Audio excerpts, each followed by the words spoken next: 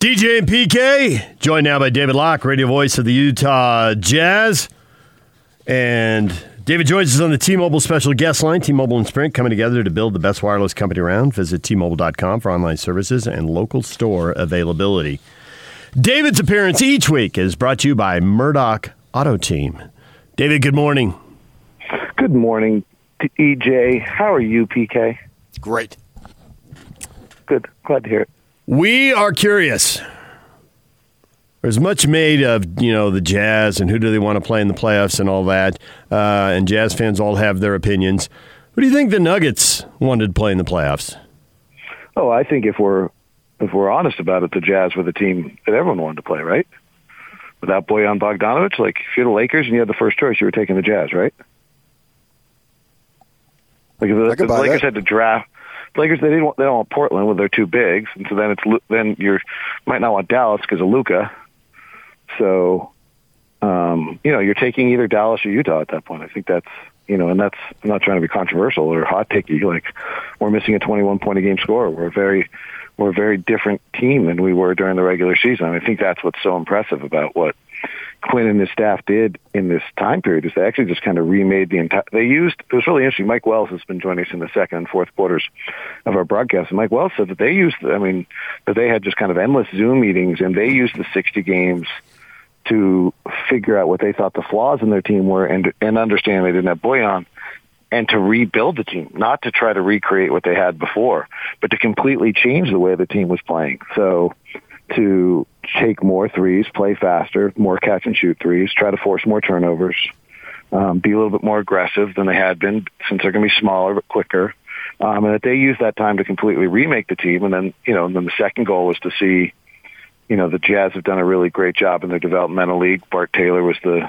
GM of the year for the G League, and Martin Schiller was the coach of the year in the G League, and that that organization's built that really well. And then take the time in the bubble to give those four primary guys, 60 to 90 minutes of playing time against NBA opponents and see what you got. And I think they found out that they probably have possibly two regular rotation players and a third that certainly can be viable. And the fourth, all four of them can be viable.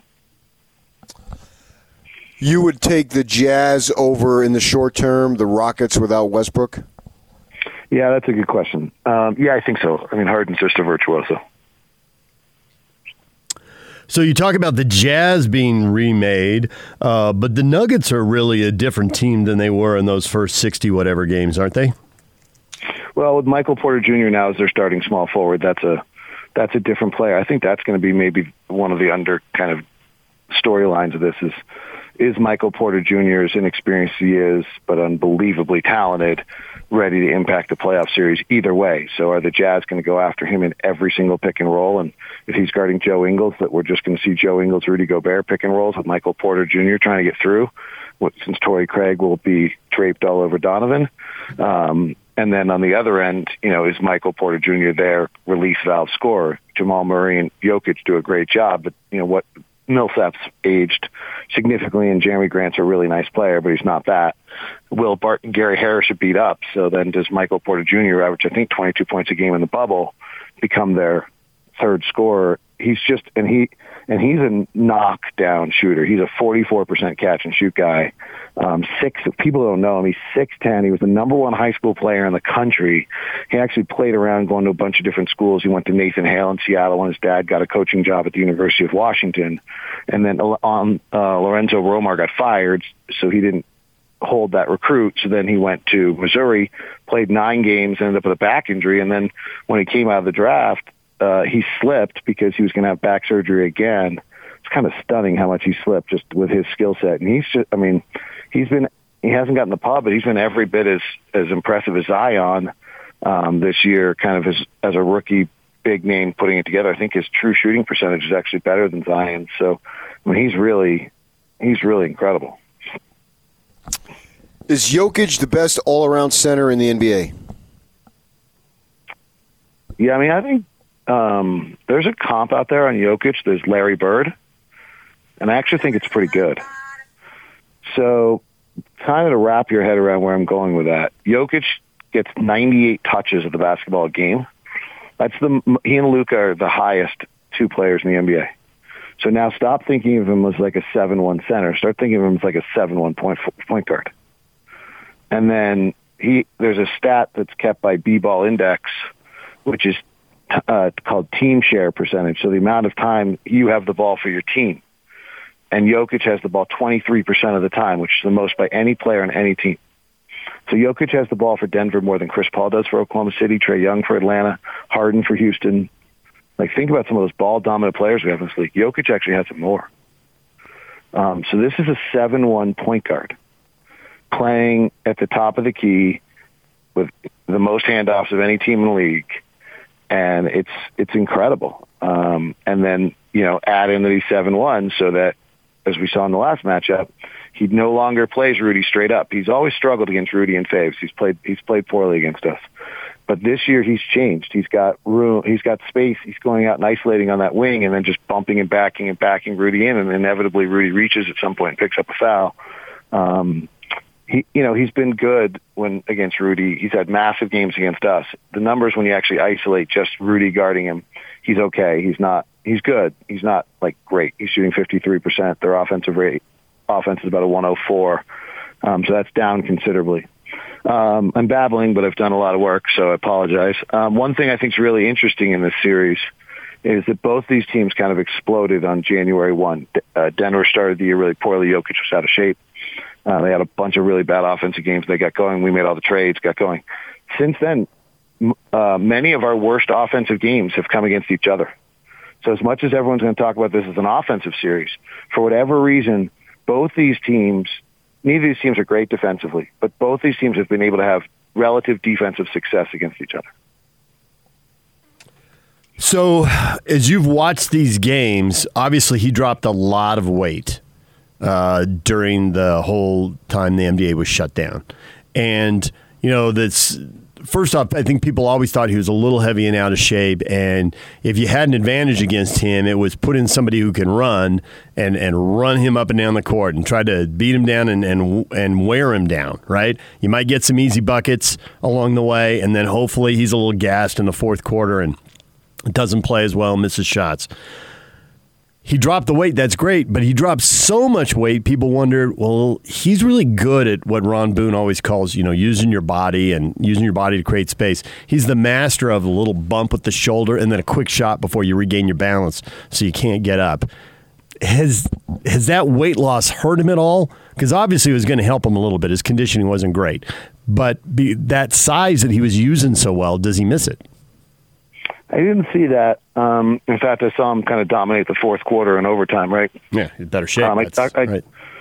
I talked to Adam Morris of the Locked On Nuggets yesterday for a show, and his viewpoint is that Jokic is always game managed. He just is not a 48-minute-a-night player, that he'll manage the game and then dominate when he needs to. I think we've seen that all three times we played them this year. So even the last one, I thought his footwork looked better. Like, there's the play where, he was in the key for 17 seconds, but that footwork was pretty incredible, and got Rudy's sixth foul. And yes, it should have been 3 in the key. It doesn't take away the footwork was amazing. I think the footwork's better without the weight right now. So I thought he looked every bit as good as he was before. If not better. You say this opportunity here that these young guys have gotten to play has given them an opportunity to get into the rotation. So who are they, and what is the rotation going to be, and who's going to get fewer minutes based on somebody else who's played well? Well, there's 31 minutes to be had because Bogdanovich is out, and frankly, Joe was already playing 30, and Royce was already playing 32, and Donovan was only playing 34, and Mike was playing 29. Like, there aren't a lot. Those guys can only eat up so many of those 31. So you're still, I think, trying to figure out who's taking the 31. I think the 5 guys I just mentioned will all add about, or 4 guys I mentioned plus Clarkson, will all eat about 2 or 3 more. So that's probably 15 of the 31. So you're really looking for 15 minutes out of someone. And I actually think it's going to be Mia One. I think Oni is, it's Oni, excuse me. I think Oni is shown that he can play as the 5th best player on the floor. He can knock down enough shots. He's got a defensive presence. So I think he'll get it. Rajon Tucker could be a possibility of some of those 50 minutes. He has a defensive force to him. I think he took 17 free throws in the bubble, maybe 19. It's really an impressive number.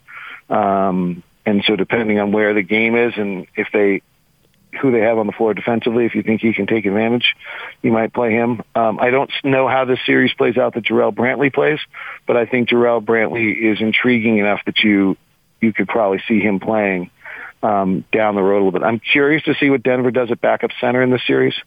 They have Mason Plumlee, who's really good. He's one of the few backup centers in the NBA that's big. Most backup centers in the NBA now are skilled players that aren't, that kind of 7-footer. But Plumlee's one of the best passers in the league for a big. That's why he complements Jokic so well. However, in the previous games, they went to Jeremy Grant at center for brief stints, and every time they did it, they had great success. And if they go to Jeremy Grant at center, I don't know what we do to counter that. We just don't have that roster spot right now, unless it's Jarrell Brantley. I think that'd be a big jump for him. I think that's an intriguing little aspect to this series. Like if they can get Jeremy Grant trying to be guarded by Tony Bradley, that's a problem for us. And we need to have Gobert and Jokic for most minutes. I mean, one of the other keys to the series is somebody else has got to guard Jokic for a few minutes, not just Rudy the whole time. And in the 13 minutes in which Jokic was not guarded by Gobert in the regular season, he went 4 for 4 with 8 assists. They were plus 15.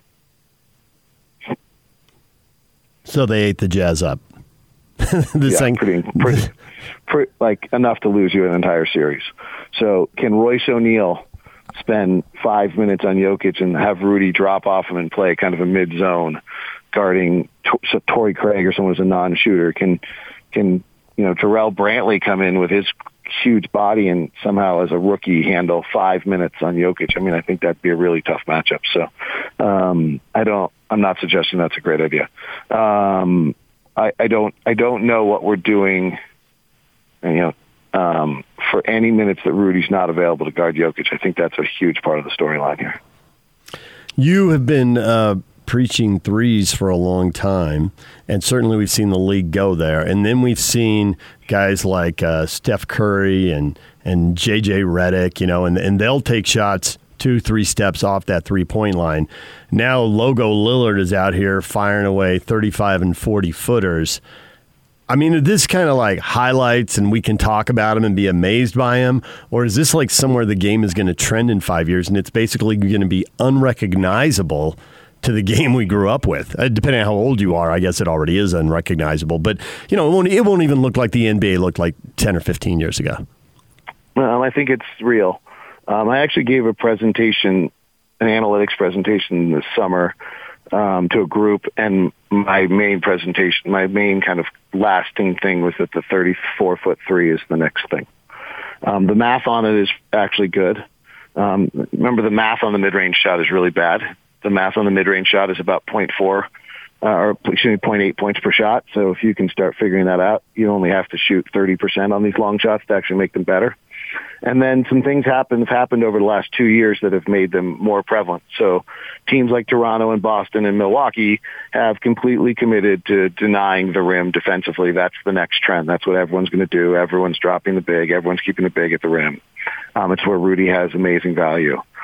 But the floor has become too spread that you can't guard both. If you actually look down the statistics of all the teams in the league right now, other than the Jazz, most of the teams that deny shots at the rim, which you should, by the way, because that's a 65-70% shot, are the highest volume of three-point shooters allowed. So the answer is that the offense just spread themselves out further. And so whether it's Lillard walking into a three, which was last night, or just guys starting Eric Gordon of Houston spacing himself 5 feet behind the three-point line, that's going to be the next step. It just creates more space, and it's there. The secondary one that's happening in this league this year, that's the next big trend in Michael Porter Jr. could really be this, is the 8 or 9 threes a game by a 6'7" or taller player. So in other words, players that are so tall that their shooting window is always available to them and they can really shoot it. And so suddenly Davis Bertans and Duncan Robinson are taking, 8, 9 threes a game. And if they're hitting 33 to 40% of them, they're great shots. So that's kind of, Joe doesn't have that release But there's a similarity, kind of the way Joe at 6'7", 6'8" has done a bunch of things in this league just because of his size. So yes, I think Logo Lillard, that was maybe an extreme shot, but maybe not, right? Like, if you dig into what the numbers are offensively for most teams when they get to the half court, they're not great. So if you've got a 3-point shot, you're going to hit 35% of the time. It's actually a pretty good idea. We heard earlier that Mike Conley's wife was pregnant and he may need to leave. Do we know the status of that as far as when she's due and all that? So I heard it was the 27th, so I don't know. Oh, it was later in the month? Yeah. But playing every other day with that schedule, yeah, I can't see if he goes to the birth of his kid, right? Fine. I just want to make sure the tone of my sentence was correct there. I can't see it being any less than 4 games. I mean, unless right. maybe we need to sweep the Nuggets, let him go home, have the baby, and then come back while Dallas pushes the Clippers to 7. Okay. All right. Yeah, I'm for that. Yeah, we're going to sign off on that. Sure. Okay. Make that happen. I mean, that's real. Okay. I'll text Quinn today and make sure he understands that needs to be what happens. There'll be very little complaining. Yeah. I'm curious about what you think about these other playoff series. Any of the lower seeds more or less likely to pull upsets? Any crazy predictions, guarantees you want to throw out? Call your shot now. Sure. I've got 2 hot takes, maybe. I think the Celtics are way better than anyone realizes. The amount of teams in the NBA over the last 8 years have been top 5 in both offense and defense are really, really slim. The only one that hasn't had massive playoff success was that Atlanta Hawks team under Mike Budenholzer. So I think that Boston is maybe better than people realize, and I think is a very legitimate title contender. Now they got to get through Toronto and Milwaukee, but I think they're really good. The second one is, I think I said this before they started playing badly, and maybe things are going to break all right for them. But when I prepped the Lakers for our second game, I went to Ron before the broadcast started, and I said, I've done this for 12 years, and every time I've prepped a championship team, I've known it. This is not a championship team. And hear me out on this. They're 19th in the league in half-court offense. That's even before they struggled in the bubble. They only have one player on their entire roster who's above average on an isolation play. You know what? It's not a beautiful play, but the playoffs get down to that. Everyone knows everyone's plays, knows what you're doing. They're 19th in the league in three-point shooting. We haven't had a champion that's been 19th in the league in three-point shooting. It's not top 10 three-point shooting team. It's pretty hard to win these days. They're predicated, one of their things that I picked up when I was watching Anthony Davis against us, is that Anthony Davis plays the 4. They're in transition, I think, 19.6% of the time. When he plays the 5, they're in transition about 16% of the time. Well, if they play the Rockets, they can't play JaVale McGee or Dwight Howard. So Anthony Davis has to be the 5. I then went and watched some film on it. It's interesting. When Anthony Davis is playing the 4, he's not always down for rebounding. So what happens is they get the rebound. He's already at 15, 18 feet. He's off. And then the long outlet comes, and he is unstoppable in that. He got to Jazz 6 times on plays like that. And a lot of times teams are cross-matching so that, we want Rudy Gobert guarding Anthony Davis, but Anthony Davis is guarding Royce O'Neal. And so the rebound comes, and Anthony Davis is gone, and his guy's 4 feet, 10 feet behind him. Well, if the Rockets are playing P.J. Tucker and Robert Covington as their centers in that matchup, then Anthony Davis got to play the 5. So Russell Westbrook's probably got to get healthy, and maybe more importantly, Eric Gordon's got to get healthy. But if the Rockets can go by the Thunder, I like the Rockets to beat the Lakers. We saw as the bubble season progressed, then during the 8 games, the shootings for the Jazz started off poorly and got better. Do you think that there is any particular reason beyond the obvious that it was just a matter of time? There could have been some. So it's interesting. Like George Niang's been nicked up a little bit. So like on him, you would say it's conditioning, but you're certainly not conditioning on Jordan Clarkson. That dude's in shape every second of the day. So I think it might have just been adaptation of the environment, and then it also just could have been small sample size. I think George finished 11 of 33 from 3. So after starting at 5%, he's up to 33%. So he's trending back towards 40%. Clarkson, I think, is a little higher. Clarkson's overall catch and shoot numbers are back up to 40% for the season, which is pretty incredible. And that's how the Jazz win, guys. Jazz have 7 guys who shoot 40% or better on catch and shoot threes. So there's 2 storylines floating out there for title teams that would be, we think, largely unprecedented. And I'm wondering if you got any comparisons. One would be if Kawhi Leonard wins back-to-back titles with different teams, his 3rd title with a 3rd different team. Came up with one close comparison that isn't perfect, but it's ballpark. And then the other storyline is if the Raptors lose the best player on the title team and then were able to repeat. I mean, they're second in the East, and you just talked up the Celtics, so they could be out in the second round, right? Boston could take them out there. But if they did it, anything compared to either of those storylines if they happen? So the Raptors one is like we see in college basketball all the time, right? Keith Van Horn graduates and Andre Miller then leads the team to the Final Four. Brevin Knight graduates, Arthur Lee leads Stanford. Like that actually was the same year, old reference. But we see that a lot in college. We actually saw it in college football too, right? Peyton Manning left and T. Martin led them to the national championship. But I don't know that we've ever seen it where they actually won the title and then go do it again with a different group. We do see kind of that superstar leaves and the team collects on the backside. Wilt Chamberlain won how many titles? 1 or 2? 2. One with the Sixers, one with the Warriors? Lakers. No, the second one with the Lakers. Right. So, the Warriors only have the one. So that's one example. Walton won 2 titles, Boston, and he was kind of a fringe player by Boston with the injuries. I had Shaq with Miami and the Lakers, and then he went with Orlando. They didn't win it, obviously. They got swept. But he went with a 3rd team. That was the one I came up with. Yeah, that's a pretty good one. You're right. Those are both really... I mean, I think Kawhi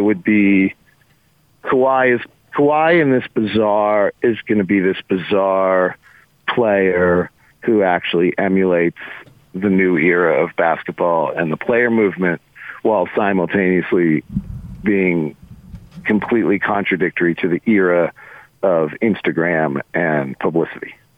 So I think he's a really interesting kind of societal piece and sociological experiment of the way you would look at him, because on one end, that this player movement and forcing his way out of San Antonio and disruption, and then, going to Toronto with them willingly saying, fine, we'll take 1 year. We have no chance to win a championship with DeRozan and Lowry, so we'll take the championship with you and go ahead and leave. And then, then he goes to a no-name franchise in the Clippers. It's pretty fascinating. While simultaneously, being the fun guy. He's David Locke, radio voice of the Utah Jazz. His appearance every week brought to you by the Murdoch Auto Team. David, thanks for stopping by, and we will talk to you again next week. My pleasure. One thing to keep an eye on, Donovan Mitchell shooting about 23% when guarded by Torrey Craig. See what the Jazz can do to move Donovan Mitchell off Torrey Craig.